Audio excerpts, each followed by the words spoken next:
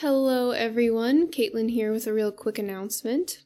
Another one. So, finals took a little bit longer than we thought they would, so this week's episode will be coming out on Monday or Tuesday rather than Friday. Monday or Tuesday.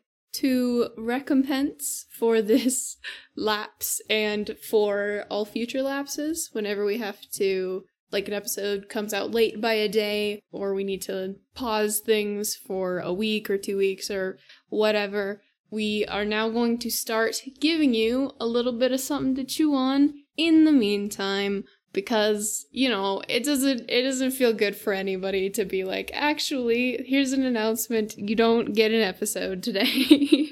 So, we'd like to start, if we skip a week, we'd like to, release something in that week. But we don't have anything to release for that as of yet. We'll get something. But for announcements of lateness or delays in things, or needing of breaks, we are going to include an out of context or very little context little spoiler or hint or clue, either regarding the world or the plot, the future plot, or little character secrets and such. Please note that these announcements will only be available to listen to until the release of the next episode. And I hope that's something that y'all will enjoy. I quite like the idea of it.